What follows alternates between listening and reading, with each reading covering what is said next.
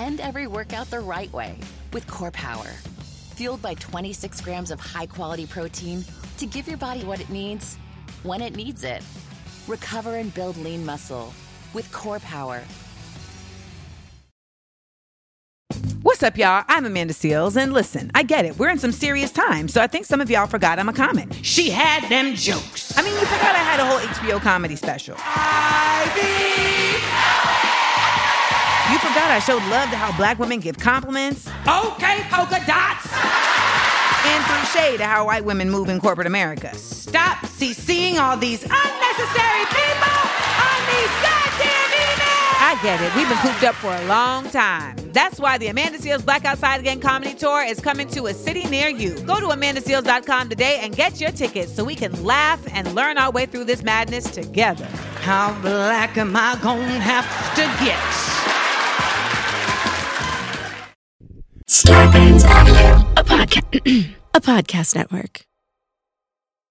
She's got a urinary tract infection. He's got a urim and thummum infatuation. You're listening to Mormon and the Meth Head. If you put a Mormon and a meth head together, this is what they sound like. Aaron Woodall and Jessa Reed are friends. Listen to them talking to Mike. Mormon and the meth head, Mormon and the meth head, Mormon and the meth head. You should get that looked at. Yeah, you too. For new listeners from Ari Shafir's podcast, I used to be Mormon. She used to be addicted to meth, and now we just like talk about divorce and dimension jumping, and that's kind of it. That's the whole podcast. Now you're caught up to speed. Are you happy, Brian?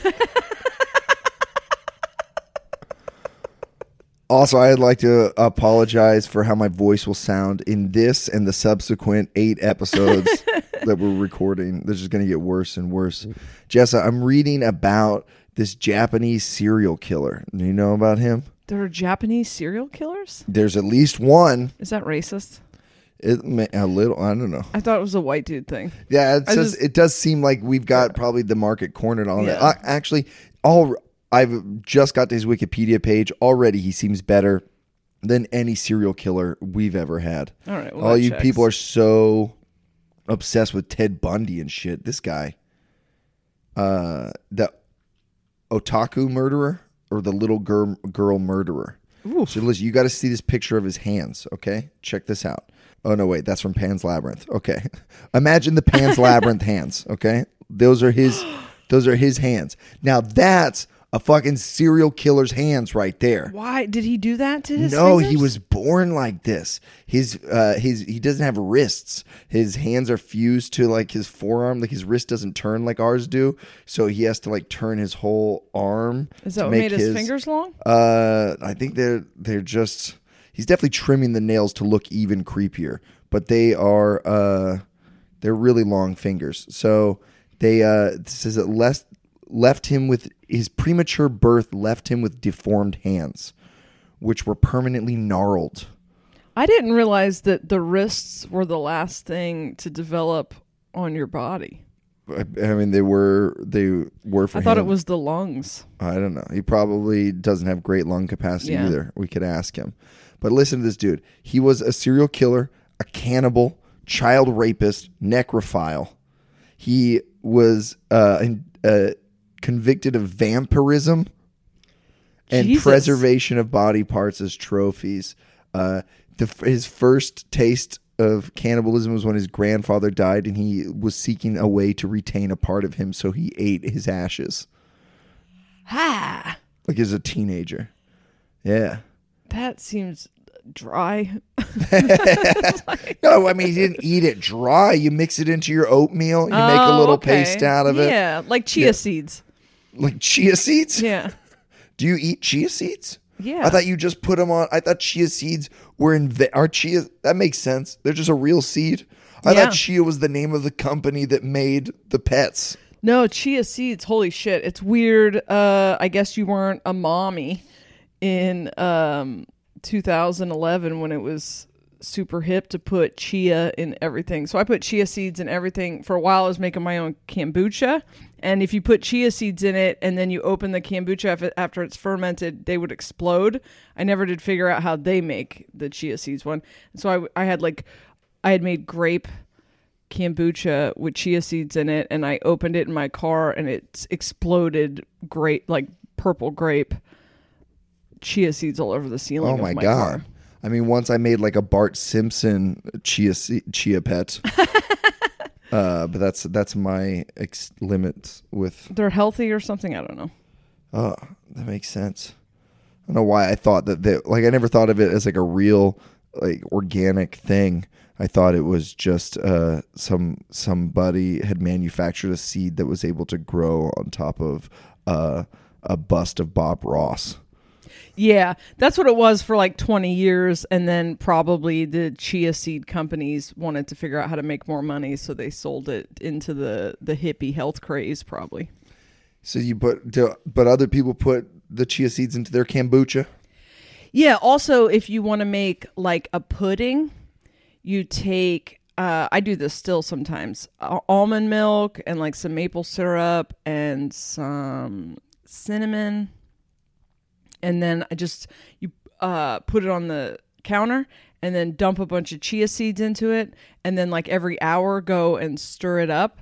And the chia seeds soak up all of the liquid until it turns into like a pudding. But it's got a really cool texture because it's got a bunch of crunchy, like barely crunchy tiny seeds in it. It's like a tapioca though, the rest of it. Damn. Yeah. Damn. And you were just like a little Martha Stewart over there this whole time. I've never even had kombucha. Is it alcoholic?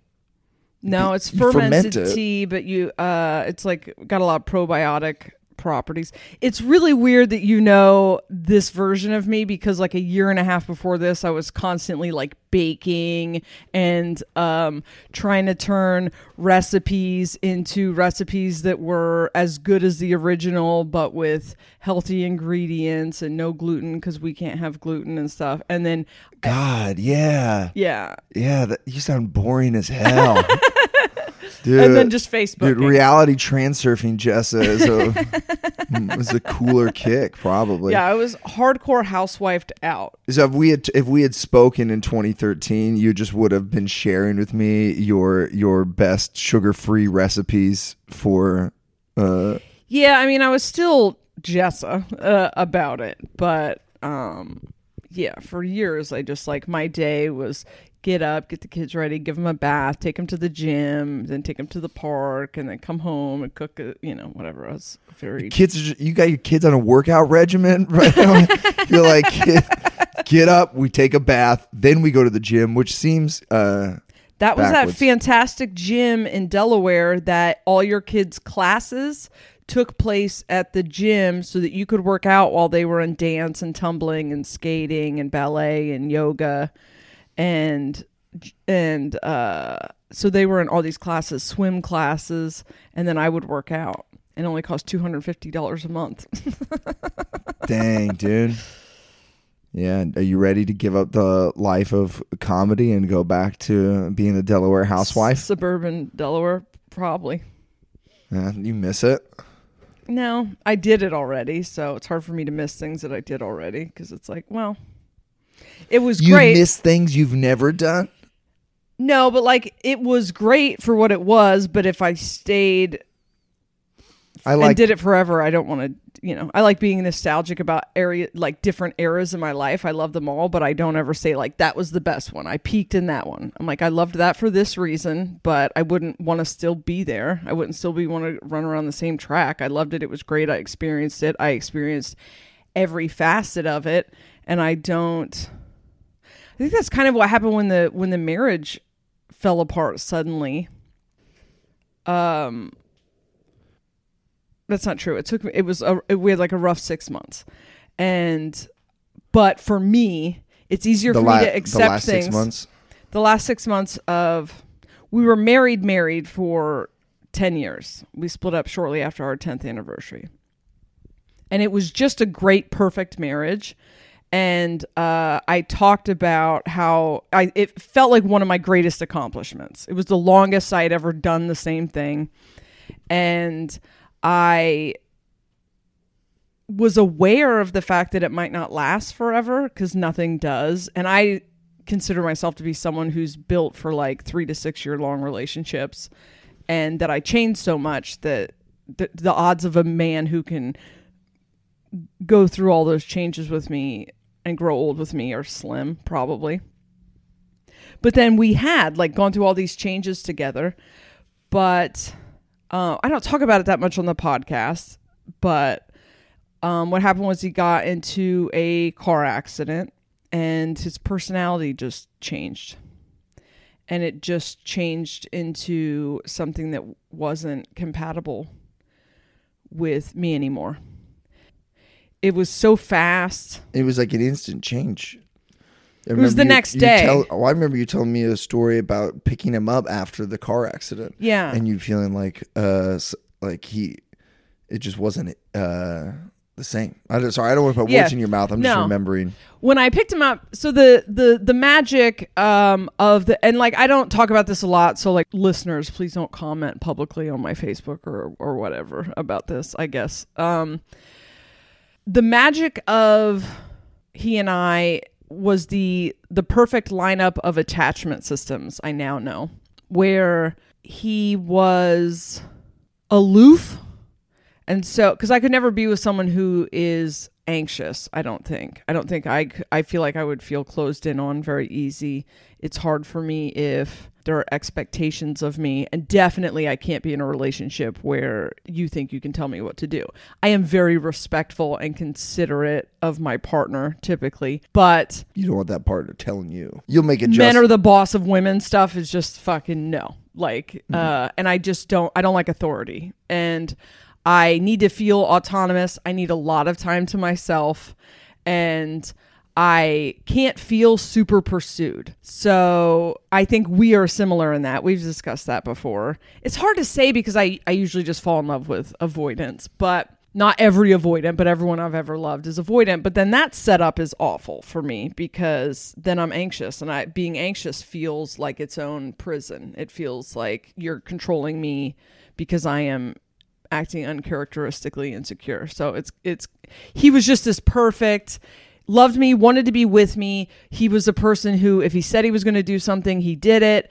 If he committed to something, he was committed to it. I didn't have to worry about him changing his mind. He was very confident and secure.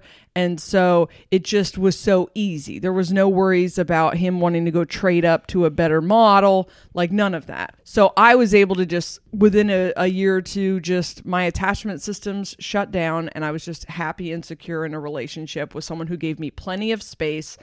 Neither of us were ever asking for space. We were just both aloof people, and there wasn't a lot of emotional anything in this relationship. I do like to kind of worship the person I'm with, because it's going to sound like a bitch, but it's just not something I get to do very much. There aren't a ton of people in the world that I'm like, oh my God, you're so fucking interesting, I've never met. And like, I just don't feel that way very often. I don't feel in awe of people. And so I could be in awe of him.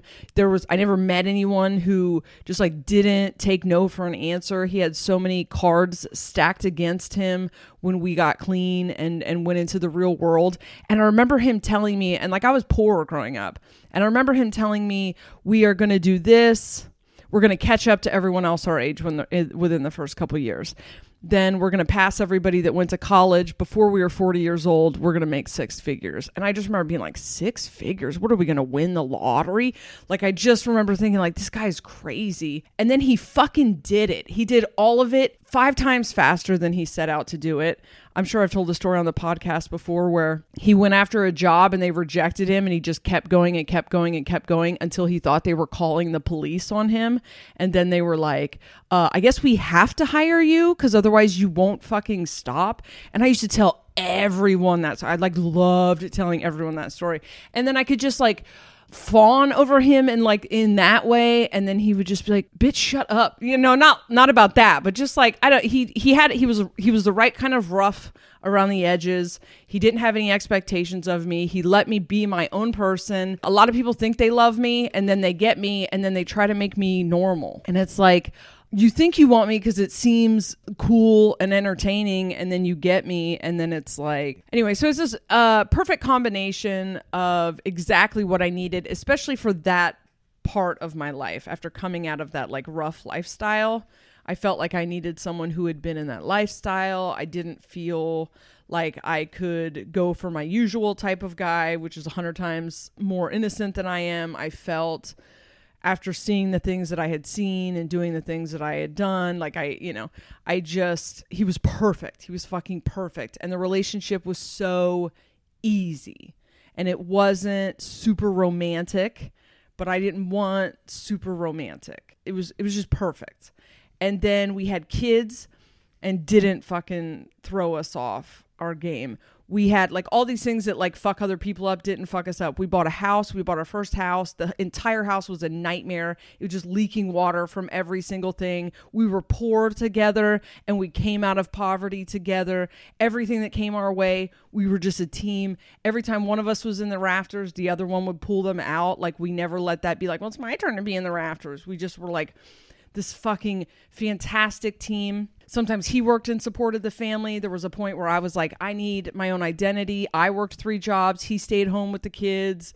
And it was just this perfect marriage. Sounds nice. And then I got the offer for This Is Not Happening.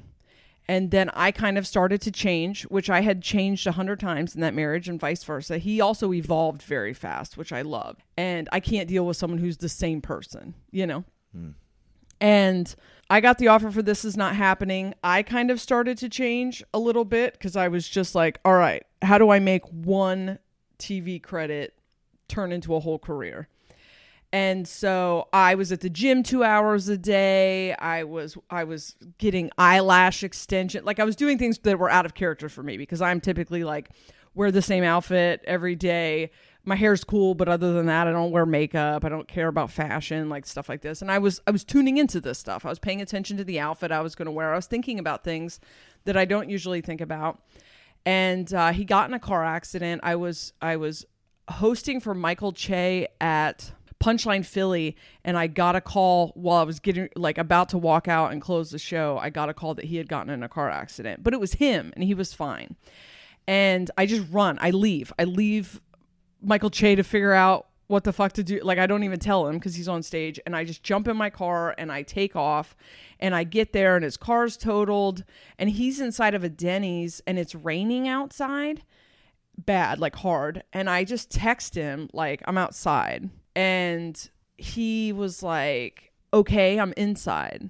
And I was like, yeah, cool. It's raining, dude. Come outside. And that was the first shift because we weren't great if the other one, I was pretty great. But like, if I was sick, this dude wasn't helping me. You know, he might hand me a bottle of water. He ain't making me soup. He ain't, you know, the whole time I was sick with morning sickness, he was never coddling me. We didn't coddle each other. Neither one of us were very great at that kind of thing. So for me to just ask you to walk outside because it's raining was just normal us behavior. And his feelings were hurt, which is not normal him behavior at all. And like he wanted me to come inside. Maybe he just wanted to eat. No, he's just stuck in the Denny's because he's the cops waiting for the cops to come deal with him or whatever. Okay. So he got in a car accident outside of a Denny's. So he's just sitting in the lobby of the Denny's. You're not picking him up and taking him home. I'm taking him to the hospital. Oh, okay. And so why does he want you to come inside? I don't know. And so I finally came inside, but then rather than being like, even if he did want that, like our setup would have been him being like, okay, bitch, come inside, you know? And he didn't. His feelings got hurt, and then he just was kind of like brooding about that or whatever, which is just wasn't the setup of our dynamic at all. So I didn't catch it. So I finally get inside, and I am oblivious and a little inconsiderate to most people in my life, and it's not intentional, but he has been the recipient of that for a long time and knows that you just have to tell me, because I'm usually just, my head is in the fucking clouds and I don't realize that I'm not being what you need. You just have to fucking say it. And so I come in, and then it's a real weird night because the cops are about to come in and talk to us, and somebody wrecks into another car right in front of the cops in the parking lot and tries to take off. So the cops have to chase that person.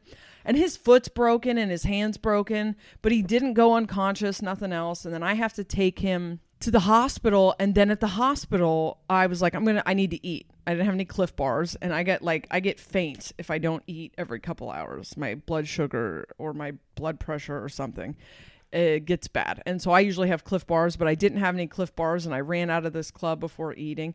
And so I said, I'm going to drop you off at the hospital and then go grab something to eat. And he was like, okay. And he needed me, I guess, but like I've been with you for 12 years.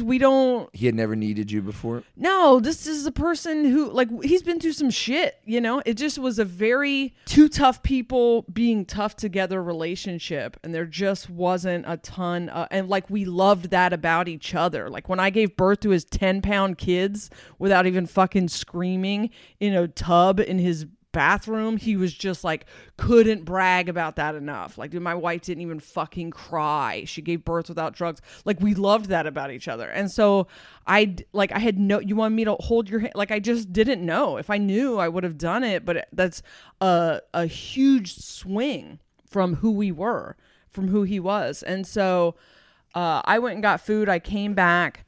They tried to give him Percocet. He wouldn't take it because we wouldn't fuck with opiates. Yeah, you guys don't like opiates.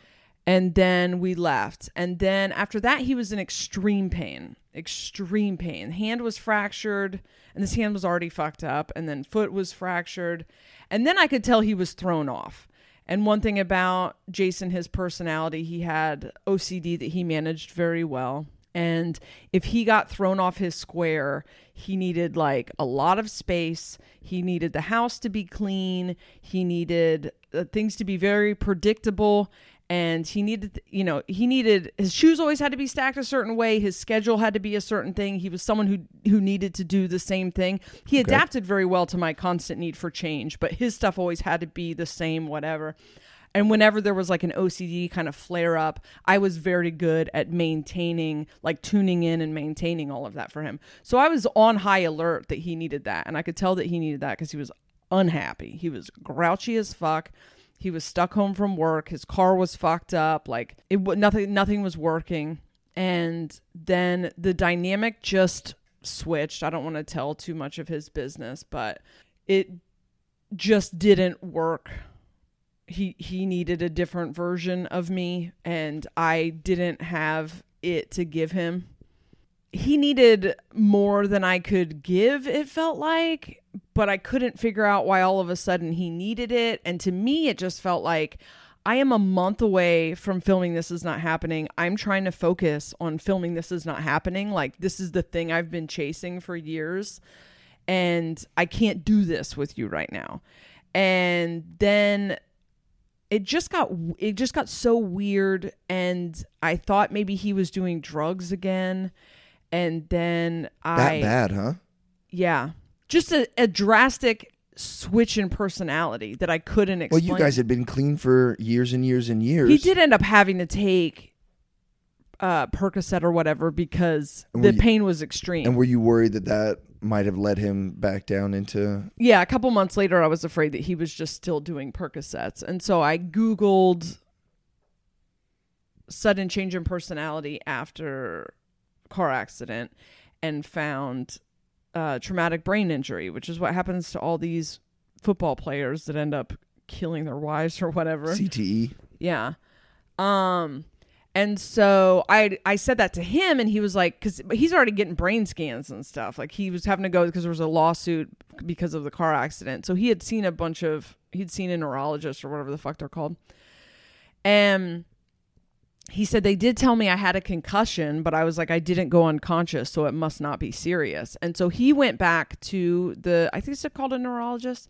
He went back to that doctor, and that doctor said that your personality is the result of the neural pathways that your brain takes. So if your whole life your brain has been taking these neural pathways, just this point A to point B, that's your personality. And if you physically damage the part of the brain that path is carved out, your brain will have to take detours. And when it has to take detours, it changes your personality. You will have a different personality. Wow. So this unemotional person suddenly became a very emotional person.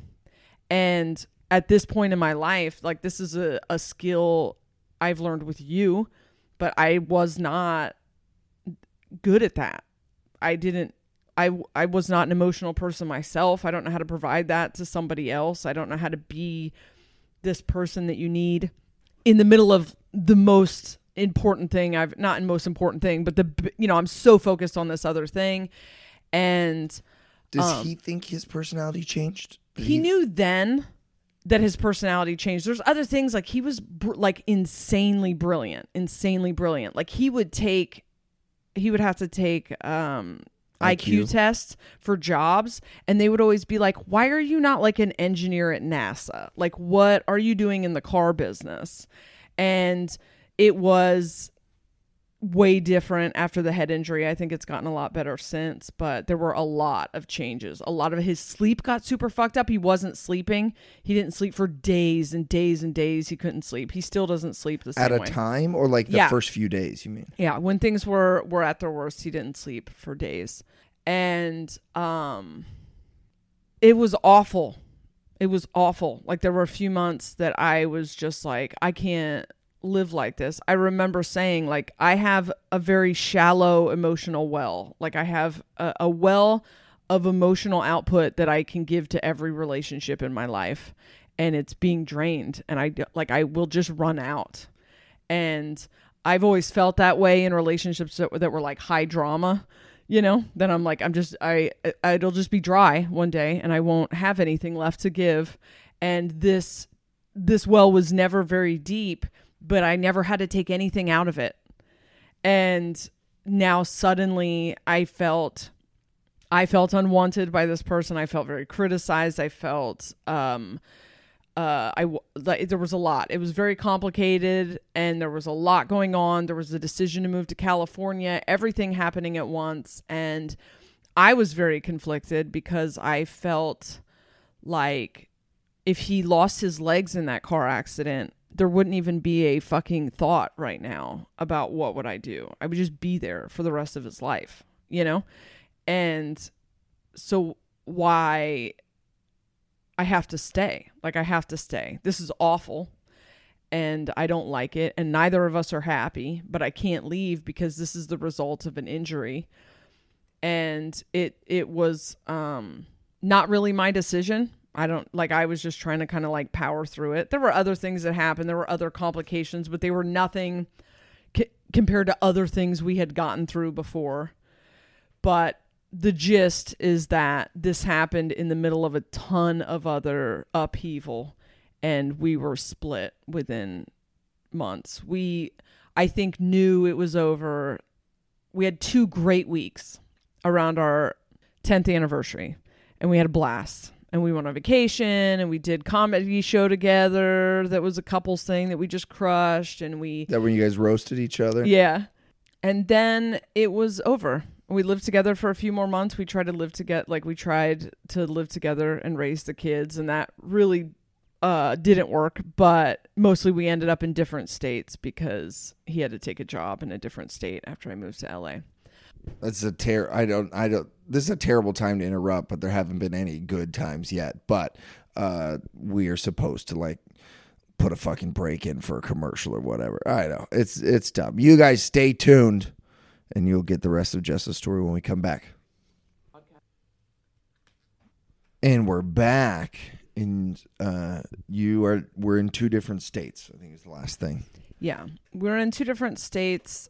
We had just physically left the same apartment when you and I recorded Justice Getting Divorced, and I sent him, which is like episode number 2 or something like that. You guys haven't started at the beginning. You guys should. You should. It's a crazy journey, but especially contrast how you talked about your divorce then versus how you're talking about your divorce in recent days, to me, is like a big, big change. I think I felt that way then. And there is a mechanism in my brain that if I suffer a loss or am in pain, my brain will allow that to happen for a minute. And then my brain just grabs it, puts it in a bubble, and moves it to the side. And until very recently, because I don't feel like someone who's like stuffing my emotions, I let myself feel feelings, but logic just shows up quickly. And so in the divorce, like lightning speed, Yeah. quickly. Unlike anyone I've ever known, to me, you do seem like someone who stuffs their feelings. I think you're like, I feel my feeling. I feel sadness. I allow myself to feel sadness for the next 30 seconds. And then it's time to move on, I just don't. What I have discovered is that in the mourning process, the final step is acceptance. And I just accept things so fast that I bypass the other stages of mourning. And then now I feel like those are coming to roost. Like you don't get to skip those just because you accept things fast. But I don't. Very interesting insight. Because you'd think that you're like, all right, I can just fast forward to if acceptance is the end destination, let's just get to acceptance. I think that you do a really good job of writing out a narrative that shows how everything's in your best interest, right? Right. You say this is I'm in charge of my life, and if this is happening, then it's happening for my benefit somehow. And you always look on the bright side of things. Like you always see the silver lining. You always see why this is going to be good for you in the long run, and you focus on those things. And then it just seems like you get over everything really fast because of that. But are you saying now that like you just push those all those other stages of grief off to later? I've been getting into Eckhart Tolle pain body stuff. Pain body stuff has been cool.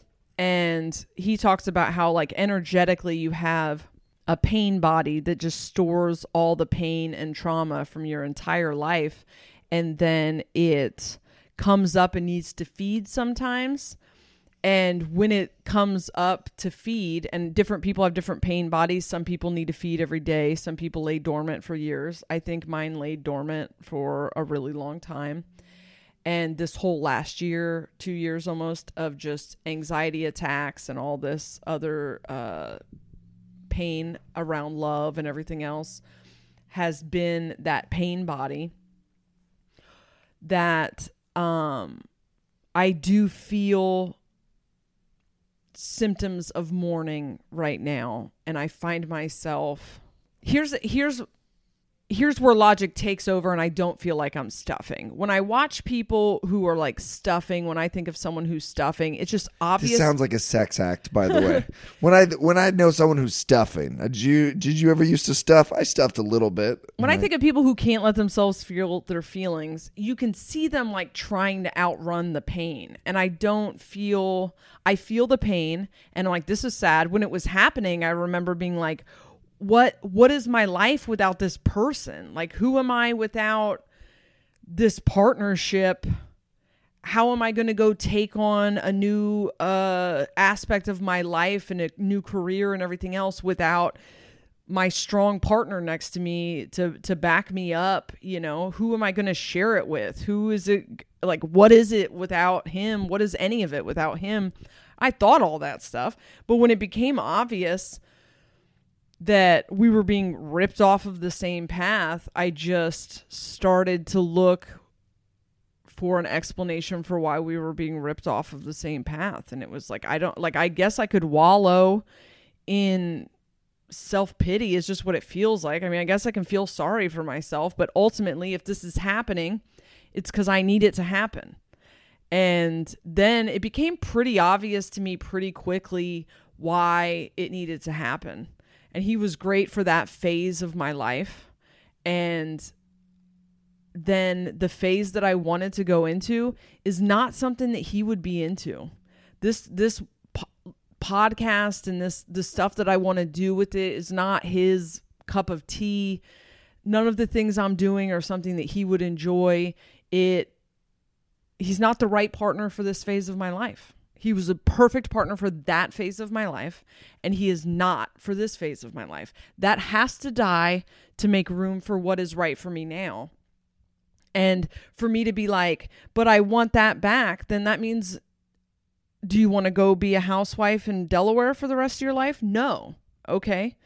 Everything that he and I said we were going to do, we did. But it's okay to feel sad about that loss and angry about that loss. And I just didn't. I mean, I did while it was happening. But are you now feeling that way? It is starting to come up now. And I don't know. What has that been like? And when did that start? I think it started the first time I cried about it was a full year after he moved away, probably a year and a half after we started to split up. Was the first time you cried about it? It was the first time I cried about it. It was in front of you, and I was just trying to describe what my perfect relationship would be, and then just realized I was describing this relationship with him. Just like, you know, just fucking best friends that you make goals with and accomplish those goals and laugh and have fun and find each other smart and interesting.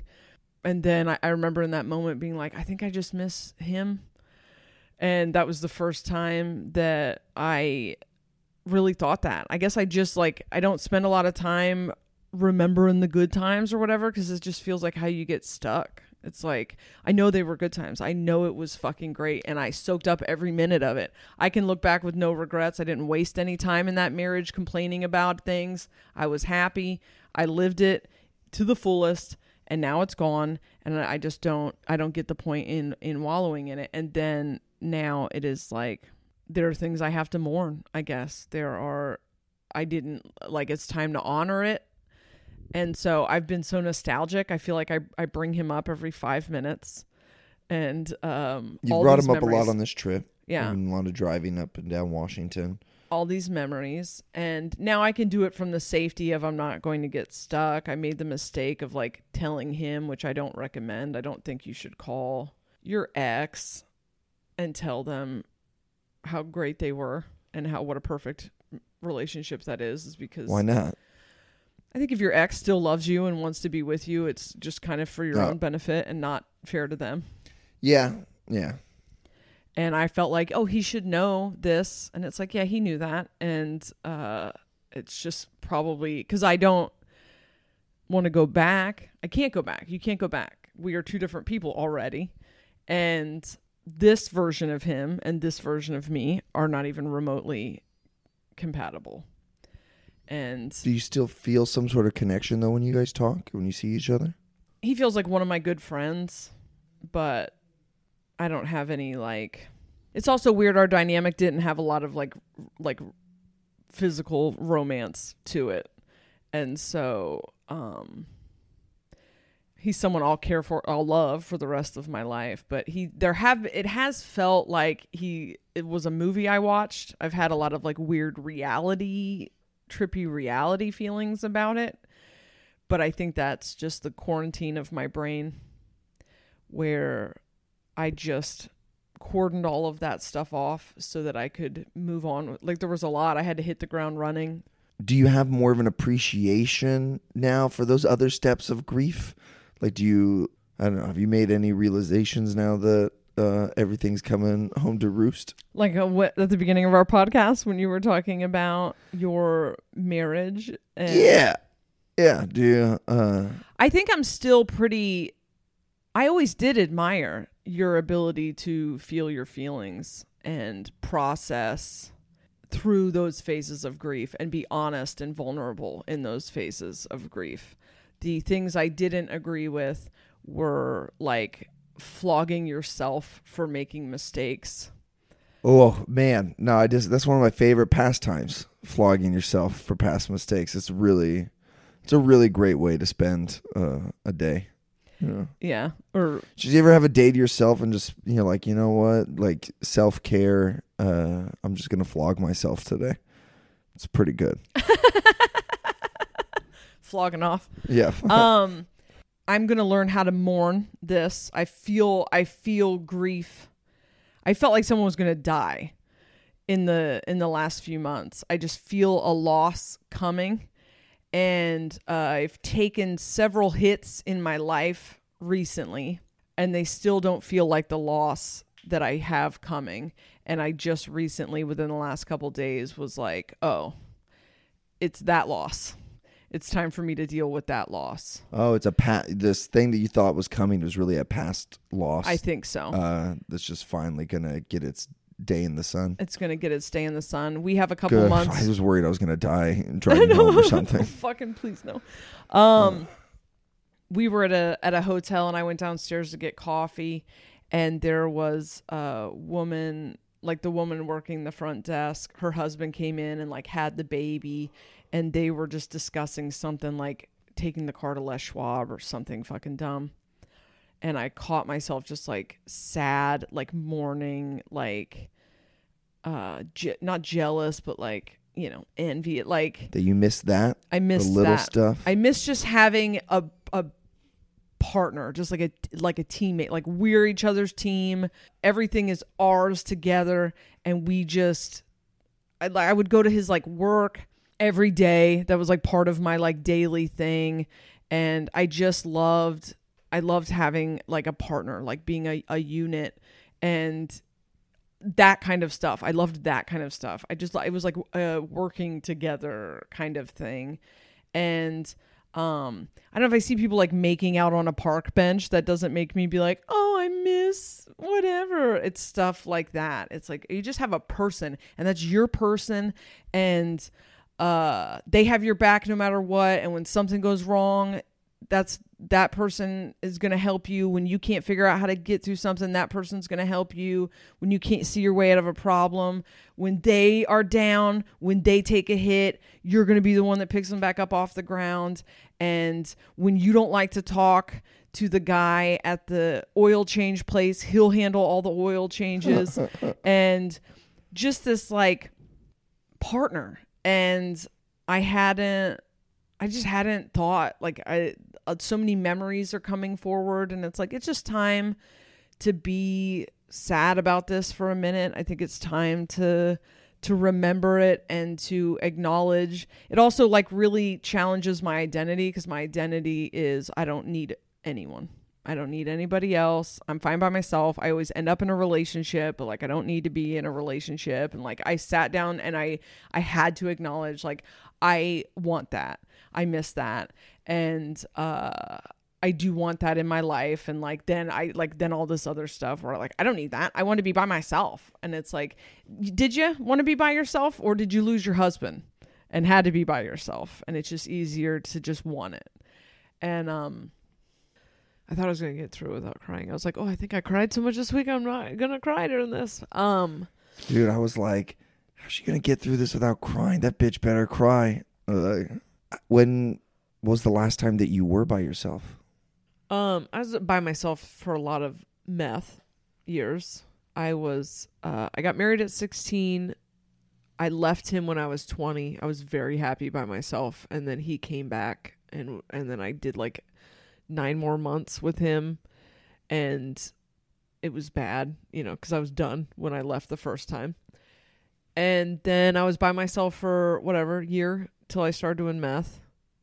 And then I was by myself for most of that. I was with Tyler for 3 years in the middle of that. But so you've definitely had good stretches where yeah, I've had you were happy by yourself. Good stretches. And then I got clean and was by myself. And I think Jason originally tried to court me about 6 months in, and I was lightly dating, but nothing. And I liked it. I was happy. I do like being by myself. I'm not someone who would get into a relationship that I'm like not in love just to have a boyfriend, because I don't like the way that feels. I have to be in love with you, otherwise I can't fucking handle being around you. But you don't think you were ready to be alone this time? I think I'm ready is fine, but to say that I like was super excited to lose my husband would be not true. Yeah. I just pivot fast, and it's like, well, I can't have it, so I'm not going to wallow in not having it. It just doesn't, these two things are contradictory for me, because it's like I'm down to feel feelings, but I'm not going to pretend that I made a huge mistake, that it had to happen. It was time. And it's pretty obvious to me already why it was time. so it feels dumb to cry over something I can't have. It just feels like I could sit here and cry about what I lost, that it makes sense that I lost it. And then what if I miss the next best thing that comes into my life? Because I always thought of reality as like train tracks.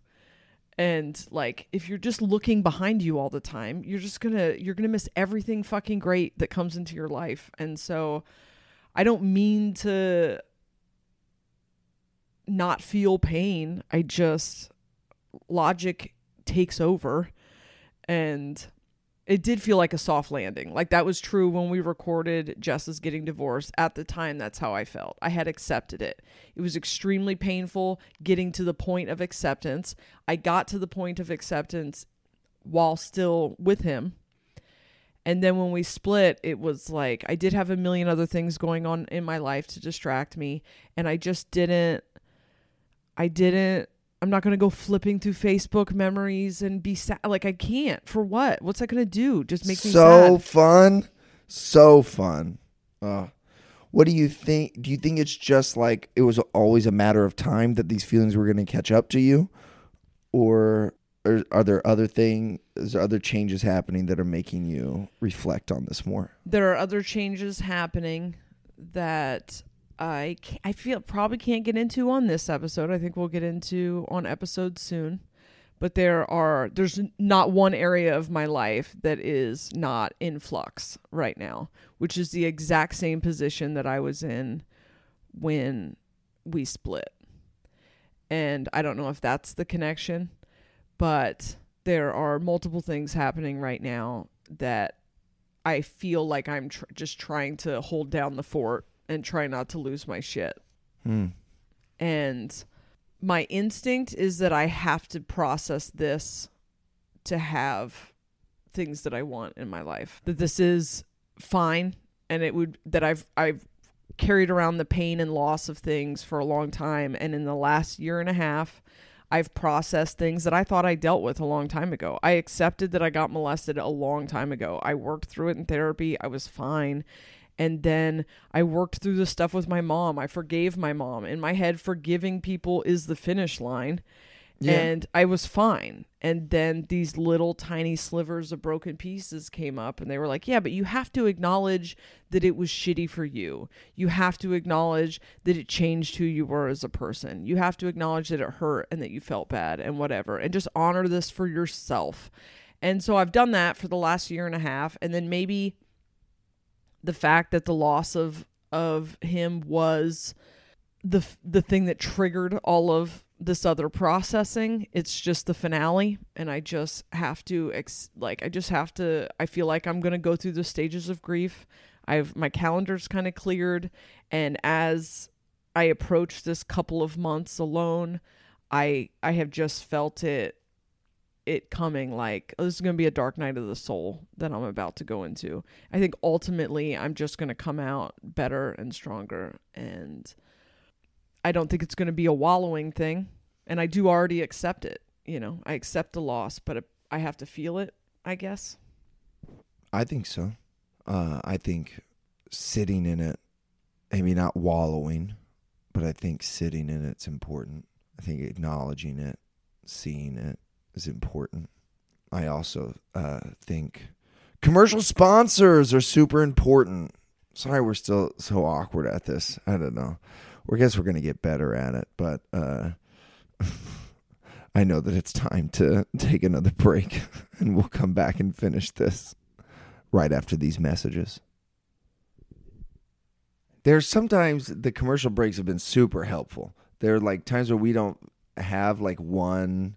I'd say a lot of our episodes, we pick one topic and we dive into that thing. And a lot of those episodes are super emotional, and we just kind of let one of us talk, or we both talking through it. But like, there's been episodes, you know, where I'm just talking about Tabitha and I just go and cry and just like work through it. Right. And to imagine going back to those old episodes and putting commercial breaks in there, I'm like, ugh. But there's other times when it's like we only have we've got a few different things we want to talk about, and they're none of them are long enough to be a full hour. And there, it's like commercial breaks are great. It's like, oh, and then after we'll do a commercial break, and then we come back, and then we can tell that mission story. And then after the next commercial break, we can switch to trans reality or whatever, or then we can tell a story from our show or something like that. And it's like, boom, boom, boom, all that works. But the last couple episodes that we've recorded have been so hard to just and then slam on the brakes. And let's listen to this ad from an electric toothbrush. And now back to molestation. I really want to get more sponsors that are like weighted blankets for anxious people, online therapy for you depressed people, and genealogy for those Mormons who are still listening for some reason. Yeah, that's what we need, is stuff that our fans would buy. But it's just going to be dick pills. So we talked about how this is kind of full circle from the beginning of the podcast, the couple episodes that we had about what is love, and my divorce episode and your divorce episode. And I think this is the other extreme of that philosophy. What? Wait, what philosophy? Where like maybe I didn't stop and feel pain, or I don't know if I could have stopped and felt pain in that situation, but I gotta say, it's very satisfying for me. I was like, man, she's just over it. Like, her marriage was longer than mine, and I felt like such a baby. And why is it so easy for Jessa? And now, I'm just trying to say, it makes me feel immense joy when I watch you break down into tears. That's very sweet. I love Thank it. you. I love it. You're welcome. You know what I'm trying to say, though, yeah. right? Okay. I just don't know what the thoughts are to go with the sadness. So a lot of what we talked through in your marriage with your divorce was like believing that the divorce was a mistake, or that you made mistakes leading to it. That it could have been prevented. That it could have been prevented if you were just. And are you saying that like you don't know why you're sad? That it doesn't make sense to be sad if you're not hung up on it?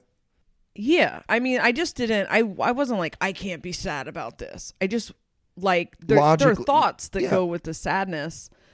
You don't need a reason. You don't need a reason to feel sad. All feelings are valid. Right. All feelings are real. Like when you're feeling it, and it's okay. Like, I think that it's still smart to acknowledge that they're feelings, right? And be like, and feelings aren't, just because they're real and valid doesn't mean they're a fact, right? That's a difference there, right? So you don't have to say just because I'm sad, this means it was a mistake. But then the opposite of that is like, just because it wasn't a mistake doesn't mean you don't have to feel sad about it. You can know that it's the right thing, and that there was no other choice, and that this was the path that you were on, and there was no other way for you to be the people that you're going to be together anymore, and still be sad, because of course you would be, and it's okay. That was a lesson that I learned. It took me a long time to learn it, and it helped me a lot with my depression.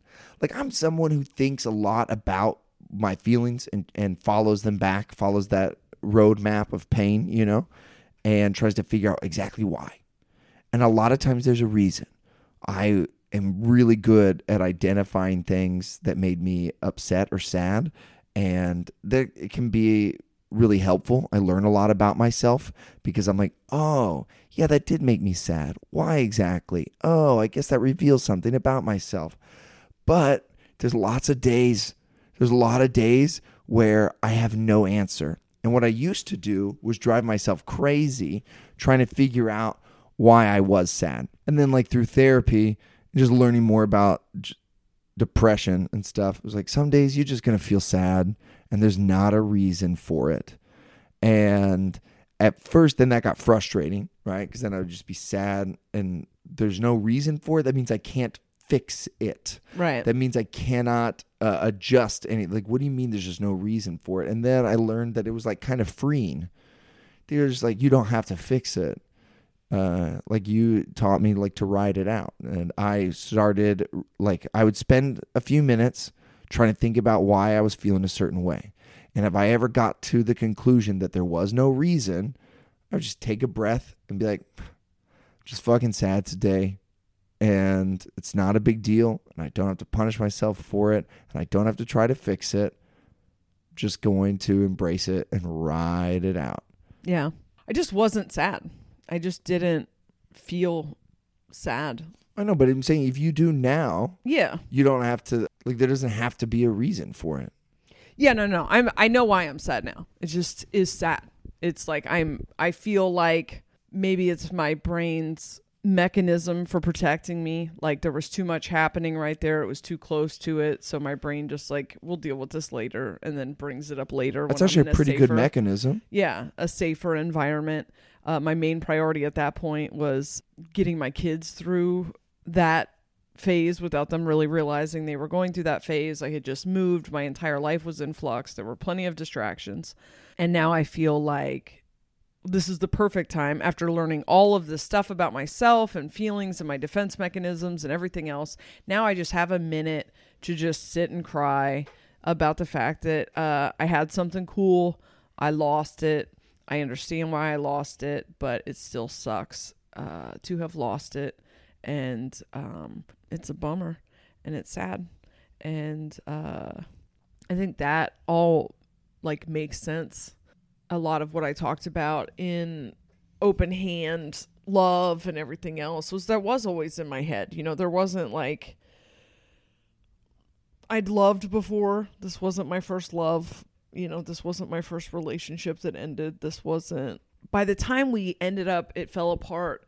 I had gotten pretty cocky and arrogant about the fact that we were going to end up staying together forever. And I remember he was like smoking cigarettes, and I remember just being like, dude, I don't want to drag around your goddamn oxygen tank when I'm 80 because you didn't fucking quit smoking when we said we were going to quit smoking. You know, so I did think we were going to be together forever. I had settled into that belief.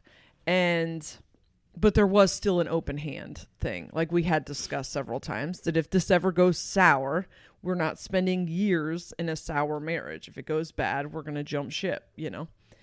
And we had a rough phase or two that we got through really well. But I'm talking like when you just get to the point where you don't like each other anymore and you're fighting more than you're having fun. Anyway, yeah. So I just meant like when it seemed like I got over it fast, I did at the time. I just felt like I had just accepted it. There were no sad feelings, and then there were no thoughts to trigger sad feelings because I understood why. I don't think I understood why it had to happen, but I understood that it had to happen because there was nothing to stop it. Like everything we tried, I gave my best effort. I knew I gave my best effort, and it felt like being ripped off of the same path. And because we didn't beat a dead horse and we called it when it became obvious that it needed to be called, it did feel like we came in for a soft landing. We don't have just years of memories of a bad marriage. I think we had like a rough 6 months, and it was obvious that we were two different people already and that we weren't compatible anymore. And it was a amicable separation. So I just felt like I should be grateful for all of this, and it's okay. And I think it's still okay, and it's still fine. And I now am ready to acknowledge, though, that thing that I lost was valuable to me, and maybe not hide behind,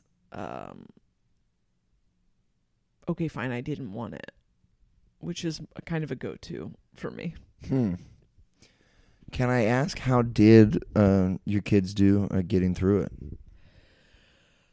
They didn't know we split up until a couple weeks ago. And there was like they just thought Dad was in the bathroom this whole time? Or they thought he lived in Portland because he worked in Portland. We just didn't talk about it. And I do have a theory that if it's possible to avoid that trauma point with your kids, I recommend it. I mean, we'll see how it pans out. But just the way that we moved from our house into my parents' house for a month so that we could then move to California. And then we all went to California. And then he went up to Portland all within a few months. And so their life was so in flux that there was no, why isn't daddy here at the house that we've been in for years, you know? Mm-hmm. And so he took a job in Portland, and then they never saw us be any different with each other than we always were, which was just partners. During the fighting of the last 6 months, we never did it in front of them. I'm very weird about like anyone knowing I'm fighting. And so they never saw it. It was like we'd go for a walk or whatever. Like they had no idea there was tension between us. And then when we get around each other, we're friends. Like we were never like affectionate really. So it just looks the same to them. He had a girlfriend living with him almost immediately, and they just called her his friend for a long time. And, you know, you were around also. And not his house. Yeah, no, you were around my house, but you don't even live in the same state. So you would just come into town, and it wasn't that different than when other people came to town and stayed at our house, you know? And so he came, like we spent Christmas together he came to my parents' house in Delaware for Christmas and stuff. And so this was something that was very important to us. And then also it's very important to us to eventually all end up in the same neighborhood would be ideal. So we talk about like when we were all together again, but then we do say like in the same neighborhood. We don't say in the same house or whatever.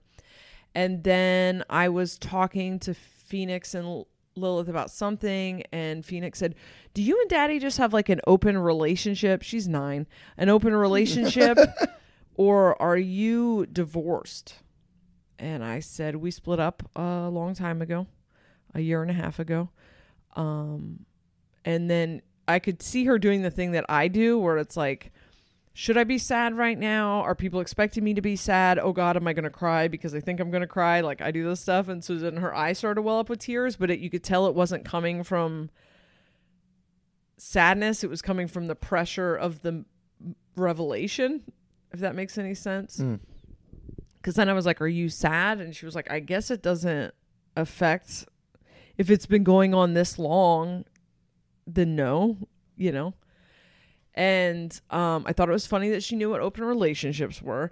Lily didn't really register it at all. I think Lily was, I think 3's a great age for your parents to split. I think anything under 6 is good. I think 8 and 9 is a rough age. I think the teen years are rough. I think I've seen a lot of adults take it very hard, but I think when you get them young enough, they don't remember you together within a couple years, and it's fine. But like we'll still be together. Like we're still co-parent. We're great friends, and so they took it very well. They have adjusted fine. They cry. Like I take them up to Portland all the time, and they cry when we leave there. You know, it's sad. It's pretty normal. I hate that we live in different states because that's how it was for me when I was a kid, and it sucked. But it also didn't, because I got to have longer, like the summer at one parent's house and the school year at the other parent's house, which I feel like was pretty chill compared to back and forth. But, you know, do I think it's chill, or do I just decide it's chill because it's what I got? I don't know. Tabitha actually just moved into my neighborhood. Yeah, that's amazing. We live like a block and a half from each other now in downtown Salt Lake. And Ethan, who had fantasized about us living on the same street, I remember several car rides where he would talk about like, I wish you lived on the same street as my mommy, and I wish grandma lived on that street, and I wish karate was on that street, and I wish school was on that street. And we're like, all right, well, I mean, we got like 2 of them. All right, we're still on the same street, but she came to my street, which, you know, feels cooler. Yeah. But I like it because, well, number one, I love downtown Salt Lake, and I think it'd be a cool place to grow up. And like Ethan's has right now until the next time one of us moves anyway. Ethan has like a neighborhood that's his neighborhood. Yeah, that's he awesome. knows this area, like, you know, like the library's right there, whether he's at his mom's house or his dad's house. That you know, his favorite restaurants and his favorite parks and stuff are all right in that same spot, and I think that is cool for him. I like it. That's going to be so much fun. Mm-hmm. Anyway, I think. Did you have anything else you wanted to say? No, I said more than I wanted to. You have a lot of stuff you want to edit out. You did a good job being the emotional one this time. Yeah. Well done. Thanks. Well done. Everybody send Jess a message telling her how well she did. And we'll catch you guys. Is there anything we're supposed to announce or say anything like that? Okay. We'll catch you guys next week on Mormon and the Meth Head. If you put a Mormon and a meth head together, this is what they sound like. Aaron Woodall and Jessa Reed are friends. Listen to them talking to Mike. Mormon and the meth head, Mormon and the meth head, Mormon and the meth head. Starburns Audio, a podcast network.